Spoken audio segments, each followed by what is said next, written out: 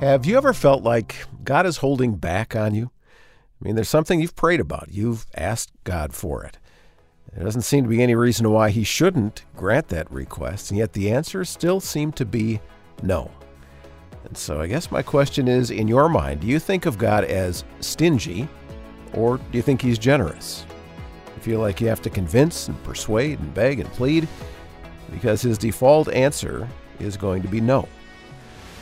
On this Discover the Word podcast, Bill Crowder is going to be leading some conversations with Elisa Morgan and Mart DeHaan and Daniel Ryan Day called The Abundant God. We're going to explore some things in the scriptures that tell us about what God is like that just may flip our impression of him from stingy to generous, from holding back to being lavishly abundant. Yeah, the abundant God is our study on this Discover the Word podcast.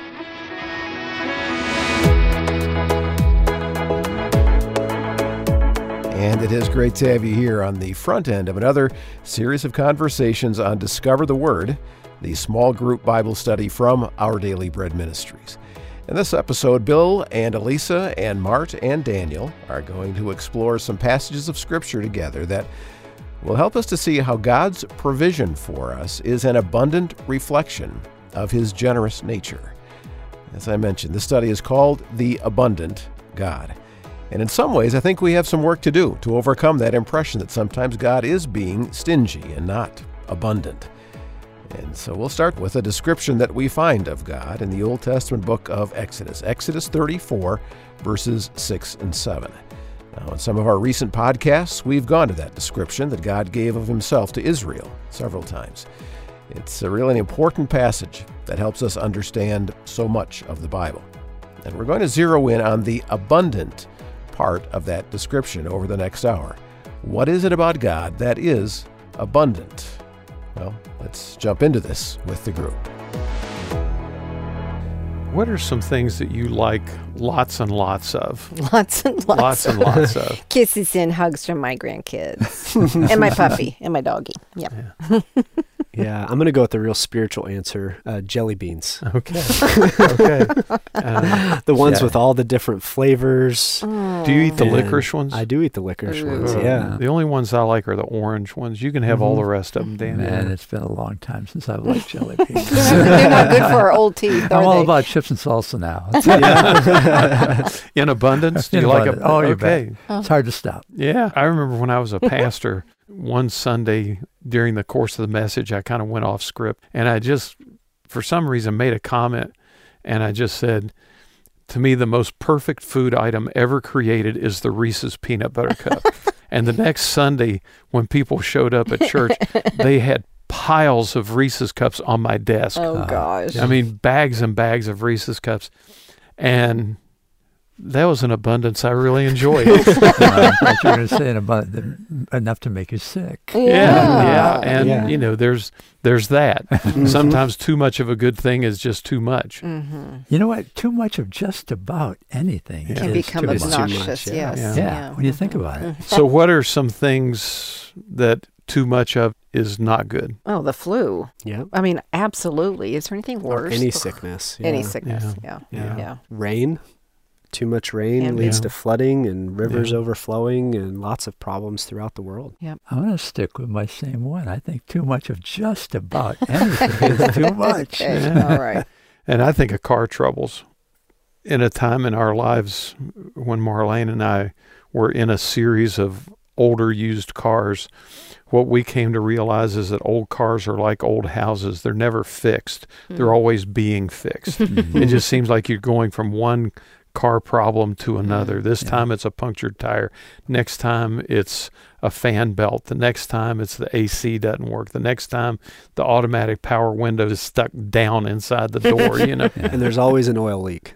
Always. So abundance is good or bad. Yeah. It can be good or bad. And I think, Mart, essentially, I think there's a lot of evidence that too much of anything can be unhealthy for us, which is one of the reasons why I think the scriptures call us to a life of moderation, balance, to live in the balance of things. Some time ago, we had a series of conversations in what I think we came to agree is one of the most critical texts in the Old Testament for understanding the heart of God. Yeah. It's Exodus 34, verses 6 and 7. And I want us to spend this series of conversations camping on one idea God presents about himself. Now, just the fact that this is how God is introducing himself to Israel is really important. Yeah. That's a really important idea, because he could have described himself any number of ways, but he chose these ways. And before we listen to them, what's the context, the historical moment in which all this is happening? And the irony is, actually in the scriptures, God describing himself and not someone else describing God. Those are actually rare moments in some rare. ways. And so pay extra attention. Yeah, the context is the people have been rescued from Egypt, and they're out in the wilderness, and God is presented to them what it looks like to be the best version of human up to that point. He's given them this instruction, and Moses was up on the mountain so long getting this instruction from God that when he comes back down, he finds out that they've created an idol and they're worshiping that idol. And as a result, he actually breaks the tablets that the commandments were written on, and then goes back up on the mountain, and God reveals himself in the way that we're getting ready to read. And I think it's really important to note that before the stone tablets, God had given those commandments orally to the people.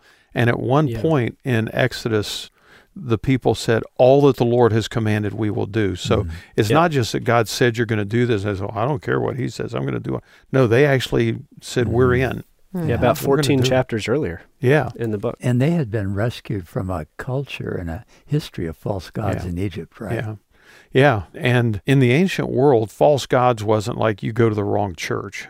There were expectations and requirements in the worship of the false gods that tended to be very self-destructive. I mean, you think about temple prostitution, you think about self-mutilation. Child sacrifice. Yeah, there are a lot of things that were a part of the worship of these gods that were just not healthy. So God's rescuing people not just from slavery in a land, but also from slavery to false gods. Yeah, because they've been there 400 years. They've taken on board a lot of the culture and customs of the Egyptians, and they've, in a sense, forgotten the God of Abraham, Isaac, and Jacob, their forefathers. And it's in the context of this idolatry against the backdrop of God rescuing them from idolatry and the self-destruction of it that God describes himself with these words. And Elisa, would you read them for us? Sure. Okay, this is Exodus 34, verses 6 and 7. Then the Lord passed in front of him and proclaimed, the Lord God, compassionate and gracious, slow to anger and abounding in loving kindness and truth, who keeps loving kindness for thousands, who forgives iniquity, transgression, and sin. Yet he will by no means leave the guilty unpunished, visiting the iniquity of fathers on the children and on the grandchildren to the third and fourth generations. Now, in some previous conversations, we really locked in on this text and spent the whole time with it, the whole week of conversations with it. And we had one whole conversation on that last statement about generational judgment, which feels so wrong. Yeah. I mean, for the great-grandchildren to be punished for what great-grandpa did seems not only wrong, it seems out of character for God. Yeah, we talked about it being a consequence thing rather than a personal, Yeah, we had a whole conversation on that where it's not so much because great-grandpa did this, God's going to do this to you, Daniel. No, it's more like there's generational consequences that continue to unspool for years and years in families. And not just generational consequences, we also saw that example can be relived and reinstituted and refollowed and keep bringing up those same pains and struggles again. Yeah, and we emphasize that even though that does happen, that happens to the third and fourth generation, but this abundant love that God's describing goes to the 1,000th generation. So even that exceeds that's powerful. Goes over these the consequences. So for our purposes this week, I don't want us to get too much in the weeds on that, even though it is such an important conversation that we've had on that. But here we clearly see God being abundant Mm-hmm. and describing himself to us as abundant, and abundant in two things. What are those two things? Loving kindness and truth. Yeah.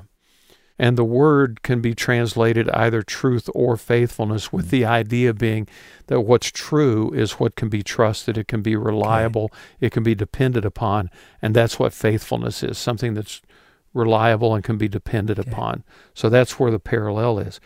But the thing we tend to focus on is the loving kindness part, because it's a Hebrew word that is throughout the entire Old Testament to show God's love in such a way that it really separates it from any human expression of love, because it's so much higher and greater. What's that word? Chesed. Yeah. It's one of those words in Hebrew that you have to clear your throat when you say it in order for it to sound right. How do you spell that in English? It'd be like alphabet. H-E-S-E-D would be Okay. the transliteration. Yeah. All right. So you have this chesed, love, which here it's translated loving kindness, but most of the time it takes an abundance of words to really describe it. Michael Card wrote a book on the word chesed, and he entitled it Inexpressible. And then he spent the next couple of 100 pages explaining why that word is so hard to capture in human language. I think it says two things. One, it says something about the grandeur of God's great love, but it also says something about the limitations of human language. Well, in a similar way, the word for love in the New Testament is like 4 or 5 different words. So maybe we just miss that in the Hebrew language. It's also difficult. Yeah, and I think really what this whole section in Exodus is describing is that chesed. Yeah. So compassion, grace, the slow to anger, the Okay. faithfulness, all of that is helping expand on this one idea of chesed and what it means and I looks think like. it's really good. Which might be in great contrast to our personal impressions of God, right? Yeah, What absolutely. people have experienced. Or particularly in a certain moment Yeah. Mhm. when something really bad happens and we say, why did God do that to me? Or why did God let that happen to me? Or something of that nature. We don't really think first and foremost of God's faithful, abiding, trustworthy, dependable love. And yet, by pairing the idea of his chesed with his faithfulness, that's exactly the idea God wants us to get about him. And not just that he has faithful love, but it's abundant. It's overflowing. It's like a tsunami of abundant love. We haven't exhausted it. No, and Yeah. it can't be exhausted. And how much of our broken love that we show to one another, often that brokenness comes out of unfaithfulness to one another. Yeah. And here is God's love rooted in the fact that he is faithful. I think as we think about this God of abundance who revealed himself that way to Moses and to the people of Israel, this God of abundance is what we want to focus on in these conversations. And now that we've kind of got this idea from how he describes himself, let's dive into the New Testament in the coming conversations and look at some particular places where we are told that God lavishes this abundant love on us in very specific ways, and see what those ways are. Okay, this might sound like an unfair question. You don't have to be too overly transparent if you're not comfortable with it. Are you a generous person? Isn't that like asking if somebody's a humble person? Yeah, it's kind of like that, yeah. I look over the most of my life and I say most of my life I've not been. And I wish I could say I was now, but at this point I long for it. But I sure couldn't characterize my life That's that way. so honest. But, I think maybe generosity is better seen by others, in us. I would say I try to be until I don't want to share something. And that's when I'll notice, wow, what is that about, Elisa? If somebody, for instance, needs to come into our home, I'm happy if I've invited them. But, if they get sick and they have to stay over or something, I'm like, grumble. So it's like conditional, I think, for me. Yeah. Yeah, that's probably honest. I think that's true. Yeah. I think back when I was a kid growing up in a house of 7 kids, it was always about the last brownie or the last ice cream sandwich. Slice of pizza. Last slice of pizza, Yeah. all those kinds of last things. Yeah. There's not an unlimited supply. So do I really want my brother David to have that last brownie? No, I want that last brownie. And I think the way you described it, Mart, in a sense, is really helpful, because I think for most of us, we would aspire to be generous people, but we don't always get there. Right. Right? Right. And I think it's in that context that it's good to be reminded that in Acts chapter 20, we're told that the Lord himself said it's better to give than to receive, which is one of those really interesting examples of what they call agrapha, meaning without, grapha, writing. That's one of the things that Jesus said that's not written in the Gospels, but it's quoted by Paul in Acts chapter 20. So I think that's really kind of cool all by itself. But the statement itself is not one that's easy to live up to, is it? Maybe that's why nobody wrote it down, right? That's funny. Let's just kind of forget. He didn't really say that. Yeah, that's right. Well, I think it's confusing, just to camp on it just for a second, because it's better to give than receive. That sounds so selfless. But who hasn't learned now that then we're kind of one up? I should be giving, I should be giving, I should be giving. And so now we're not very good at receiving. Yeah. That's and so it makes the whole thing a mess. Exactly. Right? Oh, yeah. And the issue of power comes into the giving and receiving. Yeah. And you're like without power if you receive, and you're with power if you give. So we put a lot of emotional collateral on this whole concept. I think Howard Hendricks said Christmas isn't about giving, it's about swapping. And if what you give me doesn't measure up to what I give you, don't worry, we'll even it out next year. It's that kind of thing. We're all accountants at heart. We're all keeping balance sheets and ledgers on things, which is what makes it so amazing that 1 Corinthians 13 says real love does not keep a record of wrongs. Real love doesn't keep score. And true generosity often, when we see it in others, is they just hold things so loosely. Yes. Right? And sometimes it's a belief or a perspective that they hold loosely, right? It's not always possessions. And they're generous in orthodoxy, is a term that's been thrown around before, generous in their political standpoint. And what they mean is maybe they have some ideas of what they hold to, but even the way they hold it is so loosely because they're more concerned about the relational aspect. That's really helpful, Daniel. Which also shows up in another sense among the poor. I think some of the generosity that throws me back is by when I see poor people just so open to give. Yeah. I think about when we were pastoring in Southern California, and we were going to get kicked out of our building if we didn't get some remodeling done to bring the building to code for public assembly.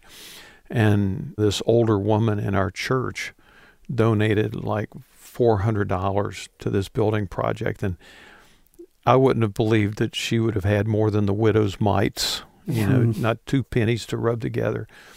And we came to find out that she had spent years saving this money to buy a stove, because she didn't have a stove to cook on. She was cooking on a hot plate, meals for her family. And we went to her and said, listen, this is too much. You can't do this. And she said, you can't stop me from doing this, because this is important, and this is important to me and my family. And it's one of those really kind of over-the-top expression of what she valued based on what she gave. So did y'all buy her a stove? Yeah. Good. A couple of guys in the church got together cool. and got her a stove. There you go. Yeah, there you go. And I got to go over and have a meal, which was really good. And the last brownie. Yeah. I want us to look at the early church for a few minutes in Acts chapter 4. And what's going on in Acts chapter 4 is Peter and John have been arrested and then released. And after they're released, it leads to a time of prayer within the church for God to continue to help them and strengthen them. And then Luke gives what I kind of refer to as a snapshot of what the life of the church in Jerusalem looked like at this time in Acts 4, verse 32. Daniel, could you read that for us? Sure. Talk about holding things loosely. Now the whole group of those who believed were of one heart and soul, and no one claimed private ownership of any possessions, but everything they owned was held in common. Now, that is a very controversial verse. But again, what we're seeing here is this blessing that comes from giving and the supply that's enough for everyone, because each person contributes what they have, and everyone is able to be provided for as a result. The next verse is the one that I want us to camp on. Elisa, would you get us Acts 4, verse 33? You bet. And with great power, the apostles were giving testimony to the resurrection of the Lord Jesus, and abundant grace was upon them all. Abundant grace. Now, we're talking about our abundant God, and he's a God who offers us abundant grace. So before we can talk about what abundant grace looks like, what's grace? Undeserved merit. Mm-hmm. Yeah, undeserved favor or blessing or gift, receiving what we don't deserve just because God's gracious. Yeah. Something that cannot be earned. And God offers that to us how much? Abundantly. Abundantly, which really, I think, strikes almost a death blow to American Christianity. Because here in the States, we're all about being the trailblazer, pull your bootstraps up, get out there, do it yourself, make yourself into something. And what abundant grace says is, no, God is the one who provides for us because we can't earn it, not because of all that we've done to deserve it. That abundant grace is a huge idea in the New Testament, and one that we see most clearly pictured in Jesus. But is it easy to come over to us today from this text when their situation was very different? I don't think anybody here would recommend that everyone give up ownership of all property in our day. And I don't think the communal life of the Jerusalem church, I think that pictures a spirit of generosity. In a moment in time, too, In a right? moment in time, yes. But it pictures more the spirit of generosity than the tactical, strategic, I'm going to sell everything I have and give it away. And in that context, the grace was not a result of them giving things away, right? Because then that would be earning the grace. If grace is unmerited, then it's almost just a statement about what's happening in general, that God is pouring out this grace on the people. And it happens to enable them to be generous. Yeah, it happens to be showing up in very particular ways, like generosity, like the confidence that they had to proclaim the good news about Jesus and all that. All of those were signs of God's grace on them. But the true nugget, I think, that you're pushing us toward is, but there was this abundant favor, this grace that was on them from God, not because they were doing those things, but because God had gifted them. And it resulted in a kind of freedom of generosity. Is that what you're saying? Yeah. And I think all of us know that when we've been in seasons of life, when we feel like we're just overwhelmingly blessed, that there's this almost instinctive desire to share that with others, and especially with those that we love. And I think that's really the idea of abundant grace, is a grace that God pours out upon us. How does it pour out of us to others? Is the question. You know, the other place I see that, Bill, is sometimes when you have experiences, that changes how you view other people in similar experiences. And I'm thinking of my mom, who whenever we were at a restaurant, she was a server, a waitress for a long time. So she never under-tipped, right? She was always going to at least tip what you should tip, and if nothing else, go more, because she knew how hard the circumstances were. So there was that grace there from her because she knew their circumstances. That's good. Yeah. And we know that the law came through Moses, but grace and truth came through Jesus Christ, because he came and lived life in humanity, in this world. He understands how much we need this kind of abundant grace. And so he came to bring that grace to us and make it available to us.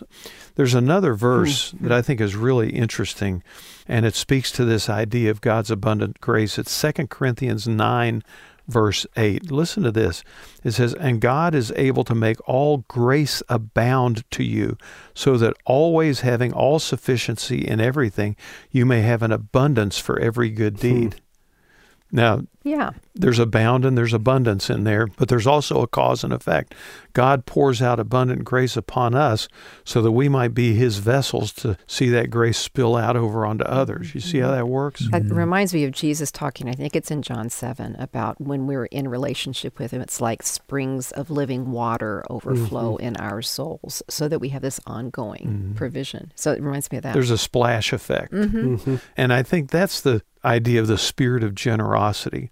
Abundant grace experienced in the heart results in being what our friend Philip Yancey referred to as dispensers of grace. And that's a wonderful thing, and it's a beautiful privilege.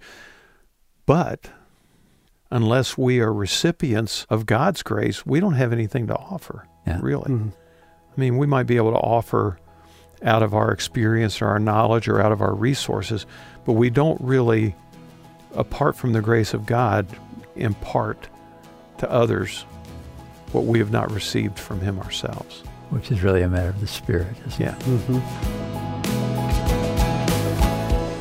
You're listening to the Discover the Word podcast from Our Daily Bread Ministries with Mark DeHaan, Elisa Morgan, Bill Crowder, and Daniel Ryan Day. And this study is titled The Abundant God. Like Bill said, we really don't have much of value to offer others apart from God. And we hope that this episode is proving to be a reminder that you have access to the unlimited resources of our abundant God.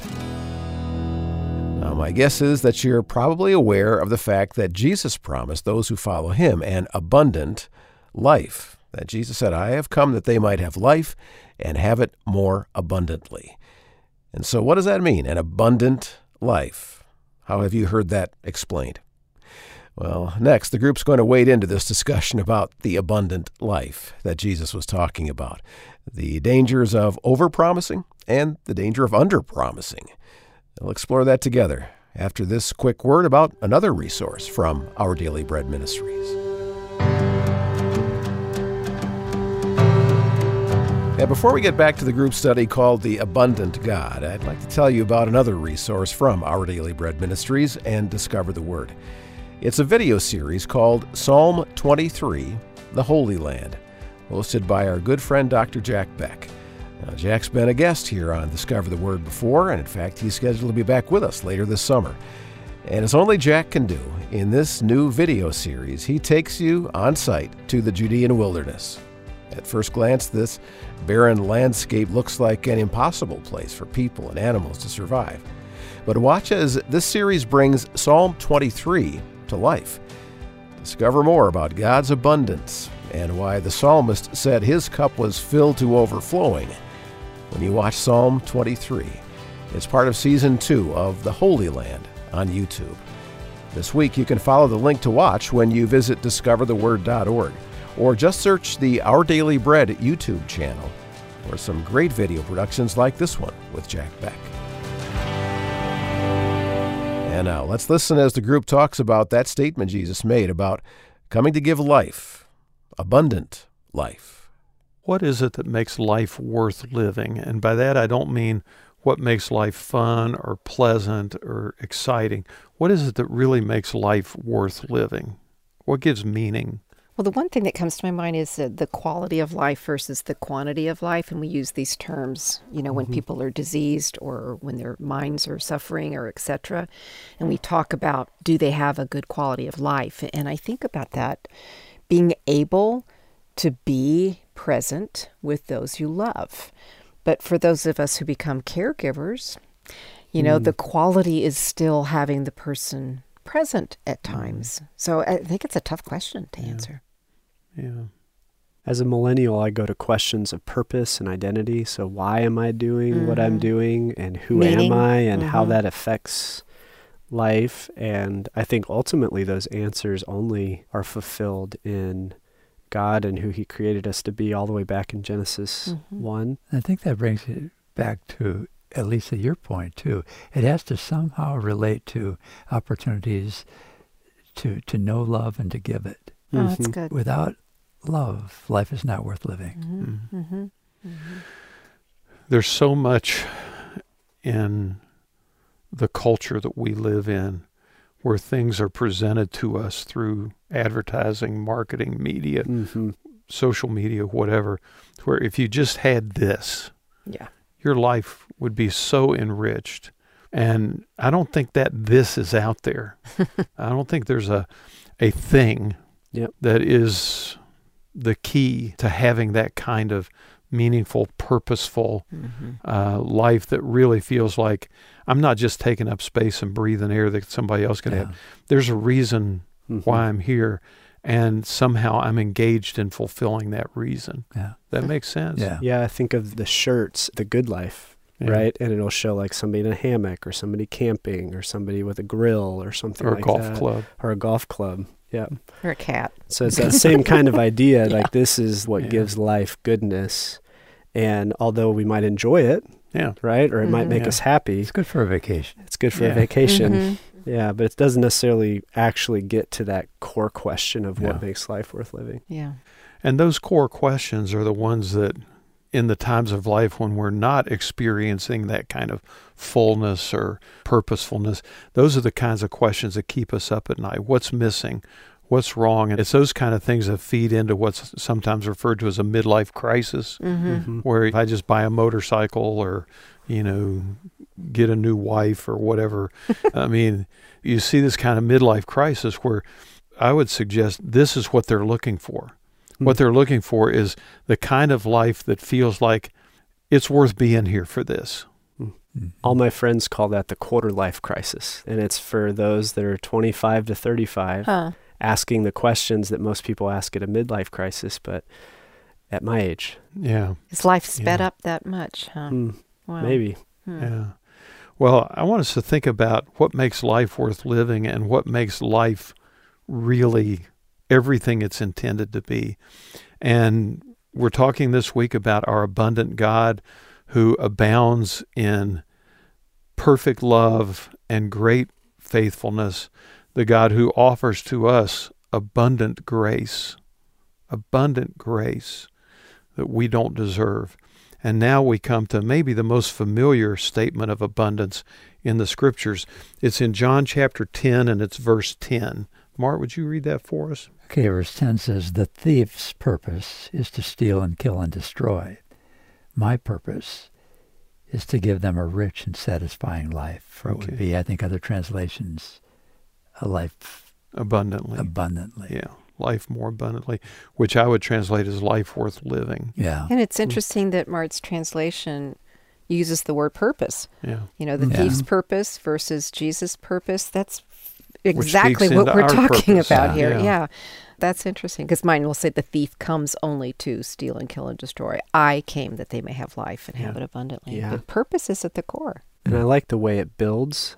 I have come to give them life, abundant life, right? It's qualifying. It's not just any kind of life. Yeah.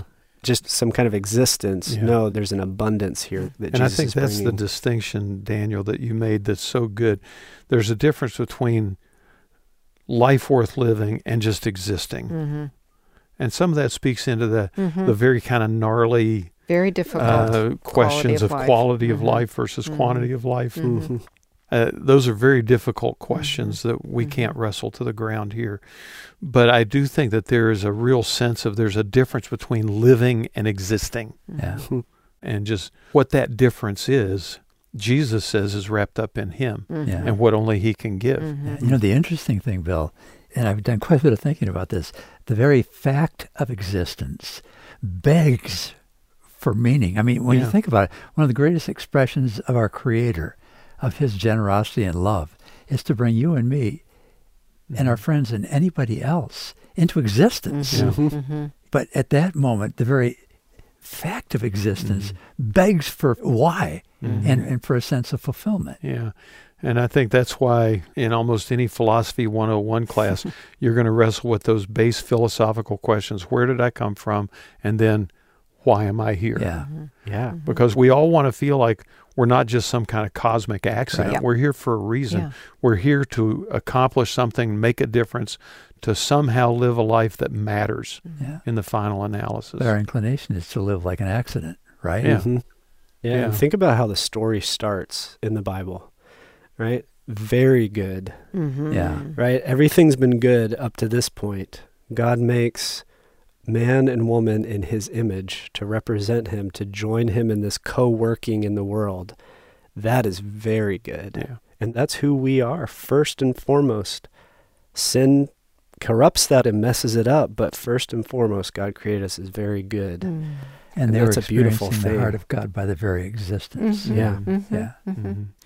Yeah. In John chapter 10, the verse that you just read for us, Mart, it comes out of this lengthy illustration that Jesus gives of the shepherd, the good shepherd who lays down his life for the sheep. And I think for us to talk about the fact that I have come that they might have life, I mean really live. Yeah. Mhm. There's a cost attached to that, and the cost is the shepherd lays down his life to make that possible. And I think a lot of times we want the abundant life. We don't want to recognize or maybe honor the price tag that was Mhm. attached to that Jesus paid on our behalf. But you talked about the thief. In Jesus' illustration, who might the thief be? I'm guessing the enemy, the evil one, Okay. the lion that prowls around looking for someone to devour. The one who seeks to steal and kill and destroy, right? Yeah. Yeah. Absolutely. I mean, he begins in the garden, and we see him there as a snake, but, it could be Yeah. that he's talking about Satan. I heard once that the way they would corral sheep at night was in an area, and the gate was where the shepherd lays down Mm-hmm. in front to protect the sheep Mhm. from someone coming in and trying to steal a Mhm. sheep. Is that Mm. Yeah. is that the Yeah. picture there? So that's like kind of that metaphor of Jesus laying down Mhm. Mm-hmm. or the good shepherd laying down to protect the Mhm. sheep. Some Bible scholars say that they think that the thief is actually speaking of the false shepherds of Israel, Mm-hmm. that Jesus was speaking directly, contrasting himself to the religious leaders of Israel who he would, in Matthew 23, just scald with all these indictments. You burden the people's backs with all these heavy burdens, and you won't even lift a finger to help them. All these just really, I think, harsh. And that really fits the context here because it's talking about the hired hand. Mhm. Somebody Yeah. who's just, they're watching the sheep because they're paid to do it. Yeah. Mhm. Mhm. Yeah. They don't care. Yeah. And I think we've all experienced or have friends who have experienced church situations in our generation where the pastor was almost more like a hired hand than a true shepherd. Mhm. And those kinds of situations are just heartbreaking because of the people who are caught up in them and the destruction that can have on their families and their lives and their own spiritual well-being. When Jesus says the thief comes to do these things, but I have come that you might have life and have it abundantly, Mhm. even more abundantly. Obviously, that means that this kind of purposeful life we've been talking about, Daniel, that you described from a millennial perspective, that all of us sense feeling like we need to have been here for a reason, Yeah. not just showing Mhm. up. Yeah. All of this abundant life gets rooted in the one who gave himself for us. Mhm. So how does his act on our behalf inform what abundant life looks like? It means that a quarter life crisis, if it looks like me buying things and trying to find purpose and meaning by, something I put on my body or clothes that I wear or whatever, is definitely missing the point, is what that means. Yeah, and I think I'm still stuck in some of our other conversations too, that it really does mean we begin to experience the abundance by receiving it, not by buying it for ourselves or creating it for ourselves, but by understanding our Maker and what he says about us and receiving that. That's where we begin. Yeah. And I've found that in some of my lowest moments, darkest times, the light only comes through the window when I recognize that I'm not alone. Mm. God is with me. Mhm. And when I begin to ask him for direction, for help, all of a sudden it's like, the sun starts to come up. Yeah. Mhm. Yeah. I think you're really onto something there, Mark, because if I think about this extended shepherd metaphor, I mean, ultimately what Jesus, with his first hearers, is appealing to is their history of shepherding and everything that they understand about that, including their understanding of God as their shepherd. And Yeah. that goes back to Psalm 23. And where the light comes on in Psalm 23 is not just that God gives me green pastures or still waters. It's that in my darkest moments, he's with me. Yeah. It's his presence. It's living in his presence and a real awareness of his presence that really gives fullness of meaning to life, and the life that really is abundant. Yeah, in this edition of the Discover the Word podcast, we're talking about our abundant God. And it's been encouraging to reflect on the abundant blessings that God has bestowed upon us. So much to be thankful for. But as we all know, our lives are not just abundant goodness. Life also has an abundance of difficult times as well. And you know what that means for you. And you know that we can get overwhelmed when it seems like the difficult things pile up one on top of another. And so what does our abundant God offer when it seems like our life consists mainly of an abundance of things that are broken and painful? Well, in this next part of the podcast, we'll discover what our abundant God does provide in life's difficult times. I'm not a big Shakespeare guy, believe it or not. Is that a confession? Yeah. Okay. It's just a statement of fact. I would have guessed otherwise. Yeah. But one of my favorite Shakespeare quotes he wrote in Hamlet, and it said, "When sorrows come, they come not single spies, but in battalions." Sometimes when sorrows come, they just come in wave after wave after wave. And I don't know if you've ever experienced that or not, but Yes. what was it like? I think there were seasons when my children were teenagers that it felt like one thing after another hitting. But right now, I'm in a battalion of health crises in our family. And it's just one thing after another. And it just comes, and you think, I don't know if I have enough to get through the wave, but I always love to think about what Vernon Grounds used to say. He said, just like, hold on to God and keep one nostril out of the water. And it's humorous, but it's true, too. You know, it's true. Sometimes that's all you can do. Yeah. And I would say, too, it's not just sorrows in those situations that come in battalions, but questions to answer and decisions to be made and pressures to experience and all that. So it's almost like even that word sorrow we tend to think of in very like crying or something like that ways, but those sorrows come in all the decisions we have to make and questions to answer and all that too. Yeah, I think about this quote in the light of the story of Job. You know, in Job chapter 1, it's so telling that a messenger comes to say, this happened and all your camels are dead or stolen. And then there's this little phrase that repeats itself. And while he was still speaking, then the next messenger comes. And while he was still speaking, the next messenger. And it just seems like wave after wave after wave just assaulting this man, Job. And then chapter after chapter after chapter, trying to process it. Right? Yeah. Yeah, absolutely. Because sorrows bring life change on. Yeah. And, you know, like you're saying, decisions and stuff, but, you know, you have to change. You have to let go of something you used to do in a certain way, you know, and adjust to a new. So it is this domino thing, like more and more and more. Yeah. In our first conversation talking about abundance, I asked if there are things that are not good in abundance. And you said, Elisa, The flu. the flu. We don't want an abundance of flu, no. So we want to go to 2 Corinthians 1, verse 5, and we'll get the context in a second. But just for now, Daniel, why don't you read 2 Corinthians 1, verse 5 for us? Sure. For just as the sufferings of Christ are ours in abundance, so also our comfort is abundant through Christ. Okay, so there you got the polar opposites of abundance, right? You have the sufferings in abundance and you have comfort in abundance. I think most of us would prefer the comfort in abundance as opposed to the sufferings in abundance. Now, this is really the introduction to Paul's letter to the Corinthians. And the whole purpose of the letter is he's trying to defend his role in the church as an apostle of Christ and as a messenger of the gospel. And it's being questioned in Corinth. And one of the reasons they're questioning it is because he's suffering. And what he's telling them is, I'm not suffering because I'm not supposed to be doing this. I'm suffering because I'm doing this. There's a linkage between my living for Jesus and the way the world around me is responding to it.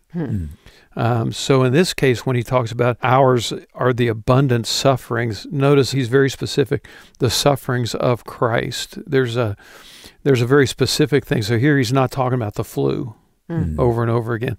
He's talking about specifically suffering for the name of Christ. Well, this is a little counterintuitive, just because I tend to think that Jesus suffered so I don't have to, and that's crazy in some ways, but how does that line of thinking fit in with this verse? Well, he suffered for us to restore us to the Father, and sometimes we suffer for him.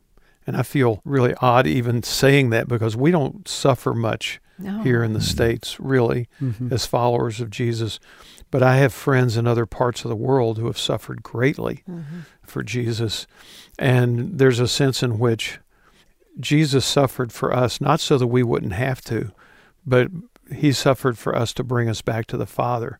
When we suffer for him, or when those who actually experience suffering for Christ's sake, it's more we are suffering because the world system that rejected him is rejecting our representation of him. Isn't it also there's a love factor here, that he suffered out of love. And then when he, in effect, brings us into himself, that if we're living in him and reflecting and expressing his goodness, then our suffering is not just because we're getting beat up, but because we love others enough to experience the consequences of that We're love. vulnerable in that way. Yeah.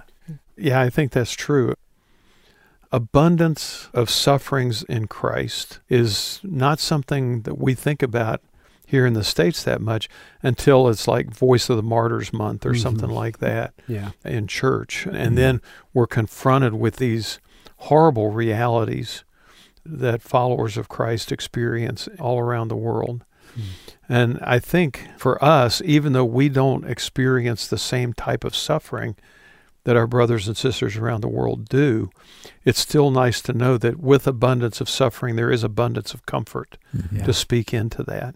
In fact, one of the words that I noticed surrounding this verse is consolation. And in verse 3, the Father of mercies, the God of all consolation, who consoles us in all our affliction, so that we may be able to console those who are in affliction with the consolation with which we ourselves are consoled by God. And then it keeps going after the verse, talking about consolation as well. And often that's translated comfort, the God of all comfort. Yeah, same in mine. Yeah, it's interesting. We've been talking through these conversations about the God of abundance and what are good things that we would like to have in abundance. During this past year, my family has had several grief experiences, and to experience the abundance of comfort in a season of loss is an indescribable reality. Somebody who doesn't know the Lord, you can't help them to understand how it works. It just does, right? And when it comes in abundance, it becomes a little bit overwhelming. Yeah. Well, sorrow is so penetrating. It's just devastating. It's, whether it's death or a loss or broken health or whatever, it's so devastating. And, then you have the PTSD effect often that comes, especially from a series, from a battalion of sorrows, as Shakespeare put it. And to just lift your head, we feel that so deeply. So to think that there is a provision of that kind of comfort that can match it, it's kind of beyond what we can expect. And it's also beyond what in the moment of grief initially we can't believe is even possible. Right, we can't. There's no answer for this pain, right? Yeah. And it's also hard to even describe the comfort and consolation that shows up with God, oftentimes through others that represent God, ahead of time. It's typically when we're in that sorrow and going through it, and we begin to experience that grace, that it begins to shape us and change us, and looking even back on experiences where people have been those representatives of God's consolation and his comfort in those seasons. That's where I really, feel the weight of the abundance of grace, like talking about a future suffering, right, that may or may, not come or whatever. This feels abstract, but it's when we look back on those examples that people have been that to us as representatives of God. Like, think about just who's shown up at your parents' funeral when my mother died. And the funeral was in Fort Worth, Texas, and a couple of friends from Denver flew down. I had no expectation of that. And I was just blown away with comfort when they appeared. And so consequently, when others have died, I've tried to make that gesture. And that's that whole process, sharing the suffering, sharing the comfort. You don't understand until you go through it and receive it. In this case here, Bill, you made the point that it's not just any sufferings. Paul is actually just saying, he's talking about what he suffers for Christ, is what the NLT says. But some of the things we're talking about, it must be that the sufferings and the comfort go far beyond what we would say are just suffering for Christ, right? Yeah, I think so. And I think sometimes it's not so much sufferings for Christ as it is sufferings in Christ. What do you mean by that? What I mean is suffering for Christ is when we suffer because we identify with him, or we serve him, or we're known as his children or whatever.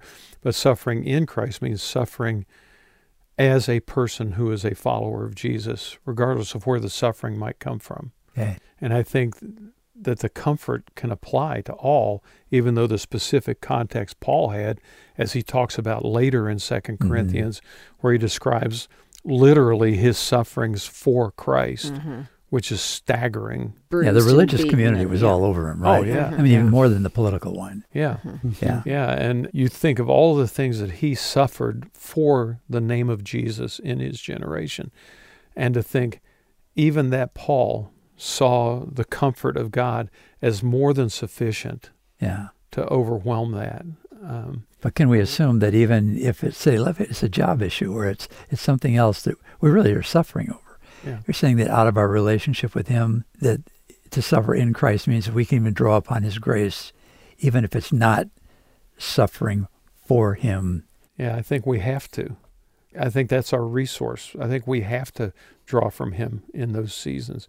And I think that's where the first part of this passage, blessed be the God and Father of our Lord Jesus Christ, the Father of mercies and the God of all comfort, who comforts us in all our affliction. Okay. Now, Paul's talking very personally about his experience, but I think when he's talking generally, he's including all of us. No matter what we're suffering, the God of all comfort is available to us. Yeah, and I think Jesus represented that when he wept with Mary and Martha and that community at the death of Lazarus.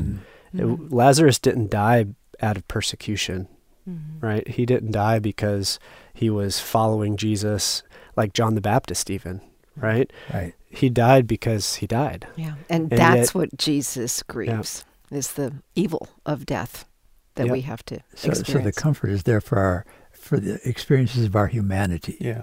Yeah.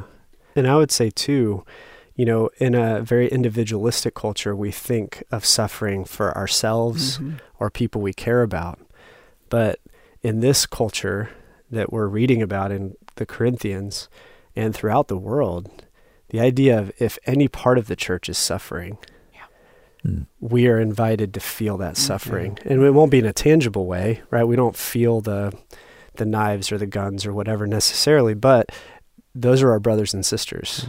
And so the church as a whole should feel suffering in that communal sense as well. When our brothers and sisters of color are suffering, when our brothers and sisters around the world are suffering, we should feel that too. Yeah. And that's the issue of whether or not we have anything by way of comfort, right, to extend to them. And I think that's what Paul was getting at in Romans 12 when he reminded us to weep with those who weep and to rejoice with those who rejoice. As we see life attacking people around us, to kind of unite our hearts with theirs, to provide the kind of comfort, Elisa, you were talking about, that we can give to one another as agents of the God of all comfort.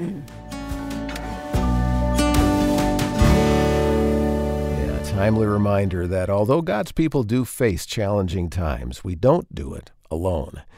The abundant God, the God of all comfort, cares for his people, and he uses us to comfort others, and others to comfort us. Because sometimes what we're facing in life seems so much bigger than we are. And so we're going to close this series of conversations by talking about how God is a God of abundant hope. And don't you think in our world today that we could use an infusion of that abundant hope? Well, stay with us. We'll wrap up this episode after this word about what we'll be studying together in our next podcast. Next time on the Discover the Word podcast, Daniel Ryan Day begins a two-part podcast with the group that explores the often strange, disturbing, unsettling Old Testament book of Ecclesiastes.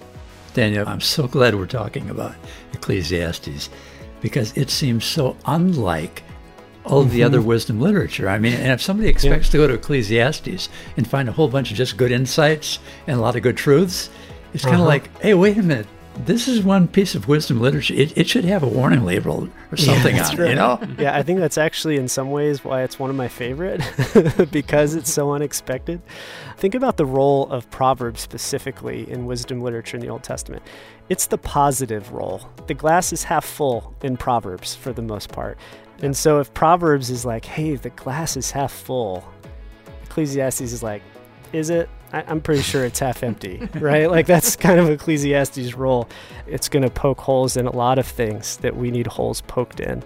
And as a result of that, it's going to set us up to maybe hear the truth of what God offers and how we can find true meaning and purpose in him.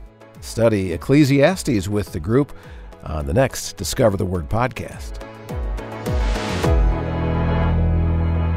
And now let's listen as Bill takes us to a couple of passages in the New Testament that talk about the abundant hope that our faith in God provides. Well, in these conversations, we've been talking about how God described himself as abounding in loving kindness and faithfulness in Exodus 34, and then how that plays out in the New Testament in some ways that abundance is expressed otherwise. What have we seen so far? Well, it's surprising in a lot of ways, but God's character is abundant, especially in loving kindness and in truth or faithfulness. And that stands as like the core or the signpost of his character as he describes himself in Exodus 34, right? Yeah.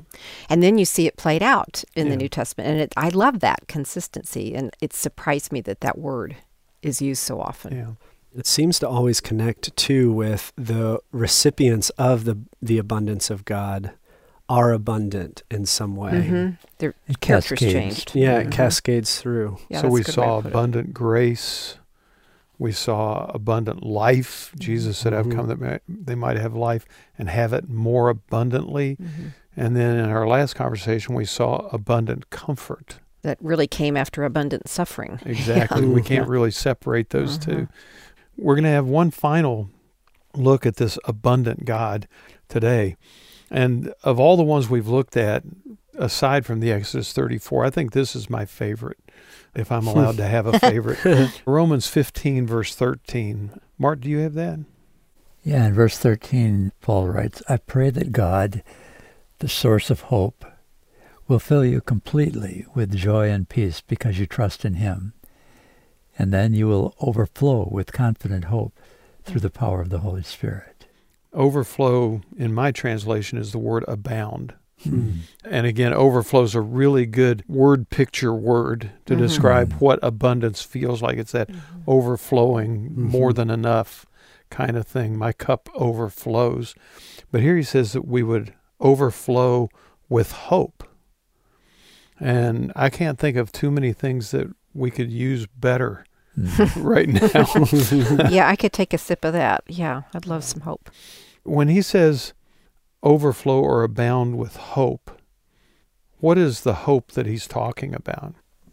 At the beginning of this verse, he says, may the God of hope, so God being a source of hope, fill you with joy and peace in believing.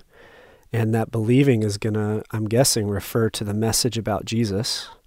And so that hope would be first rooted in who God is, his person, but then also how God's work through Christ means something for us. And so that hope being sourced in God and in the work of Christ, maybe. Yeah. I was just letting my eyes go back into the chapter there, and there's also an element of the future, isn't it? Yeah, explore that for a second. We're talking about, praise the Lord, all you Gentiles, verse 11. Praise him, all you people of the earth. In another place, Isaiah said, the heir to David's throne will come, and he will rule over the Gentiles. They will place their hope on him.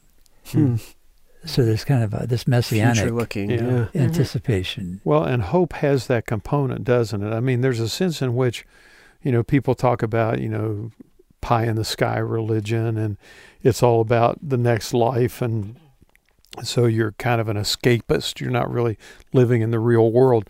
But while hope has a future component, it also has a present component that is connected to the future component.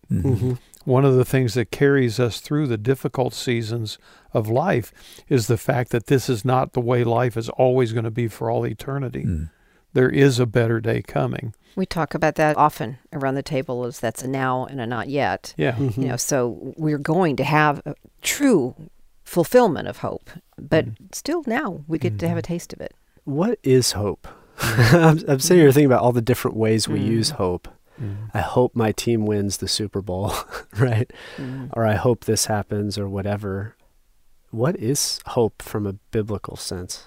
The biblical presentation of hope is confidence in God.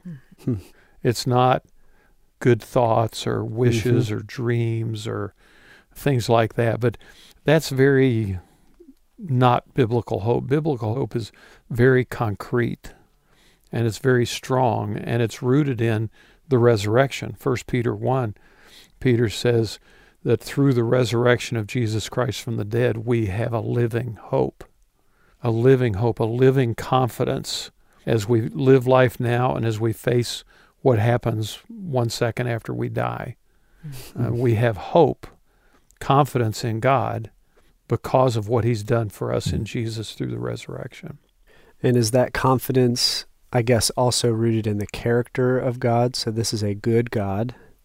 So that confidence is also rooted in the fact that because he's good and pursues what's best for his glory, the good of the world, our good, that's where some of that confidence is rooted as well.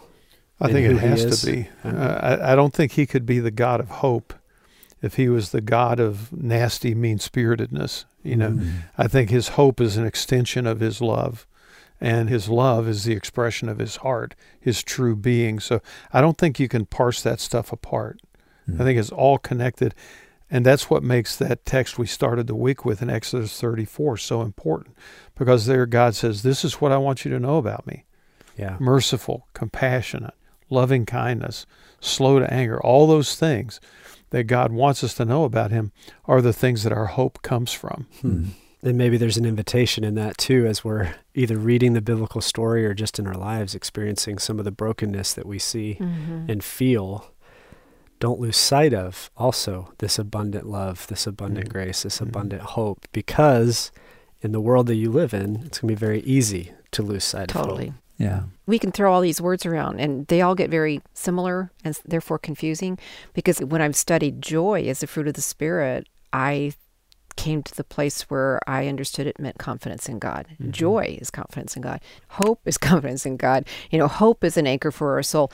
Faith is a gift of God. Anyway, you just, all these words can get kind of confusing, but bottom line, they are now and not yet words that we can hold on to and hold on to now and hold on to as we go forward. But God's the one who helps us hold on, bottom line. That's and there's exactly plenty of right. all of them to help us hang in.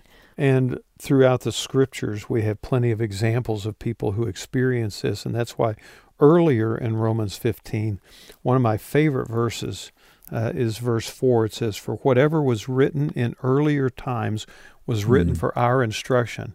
Stuff like Exodus 34, verses 6 and 7. Yeah. Written for our instruction. Why? So that through perseverance and the encouragement of the scriptures, we might have hope. That's good. Our hope is not just floating around disconnected. It is rooted in what God has told us about himself, not only in Exodus 34, but throughout the scriptures that he's given to us. Yeah. And rooted in what he's done. Yeah. It's an invitation to look back and see where he has met us in the past. Yeah. And if not us, then others, where he's met them in the past. Mm. And we see that here with it's by the power of the Holy Spirit. Yeah. We abound in hope, not because we convince ourselves or try to conjure up within us some kind of hope that doesn't exist. It's a gift. Yeah. And that's really important, because now abides faith, hope, and love, these three, but the greatest of these is love. But faith, hope, and love, all three require the work of the Spirit in our lives to be accomplished. Our ability to trust God, our ability to live out His love, and our ability to have confidence in Him is all given to us by the Spirit of God Himself. So when it says, by the power of the Holy Spirit, that's not just a tagline or a throwaway statement. That is the crux of the matter, because hope comes from the God of hope through the Spirit as He works in our lives. And the thing that I love about that hope is that, as we all kind of assented to earlier, we live in a day where hope is greatly needed. I know I greatly need it as I look at the world around me. And to be able to have confidence in an Exodus 34 type of God in the midst of this kind of world really can dramatically change how you live in that world, how you approach life in that kind of world. Do you have to be looking through a window, though, that is greater than this world of time and space? When you talk about putting your hope in God, it's the eternal God. And we may taste all kinds of expressions of hope now, but the greatest of all hope is probably going to be, it's going to go beyond this world, right? Beyond this time. Yeah. And that's why it's not only now, it's also not yet. Yeah. The not yet part is the part that we can't even begin to imagine. Yeah. Yeah, and the other aspect too, Mart, of what you're describing too, is we often need a perspective outside of ourself to see that hope at times. We need to realize that God is bigger to find hope, because typically when we're in the midst of things that are hopeless, it's that we've found that they're bigger than we are. And so in those situations, we need something that's bigger than we are. Yeah. And that's the God of hope. Abundant hope. Abundant hope. And I think in these conversations this week, I've been so encouraged by that very idea of just how much bigger God is than I usually think. I grew up going to church, going to Sunday school, watching Bible stories presented on flannel graph. And you can take the image of God and fold it up and put it in your pocket. And that's kind of the J.B. Phillips, your God is too small kind of problem. God's not small. Our view of Him is too small. And I think when we start to think about His abundance, it opens up for us His bigness and His greatness and just how much more He is than we even can imagine. And I think that's really helpful when, like you say, Daniel, we're facing situations that are so much bigger than we are. He is the abundant God who supplies your needs and restores your hope. You're listening to Discover the Word with Mart DeHaan, Elisa Morgan, Bill Crowder, and Daniel Ryan Day. And we have reached the conclusion of our series called The Abundant God. I hope these discussions have opened up your view of God and helped you to draw closer to Jesus, our living hope.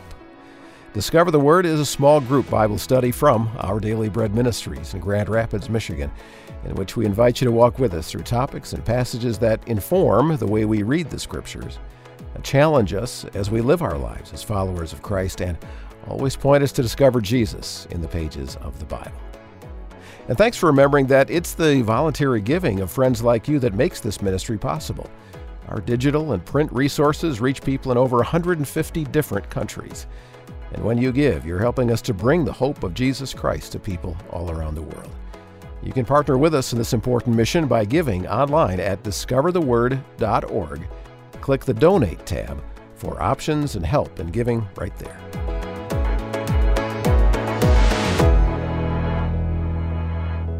Well, thanks for listening. I'm Brian Hettinga. Discover the Word is provided by Our Daily Bread Ministries.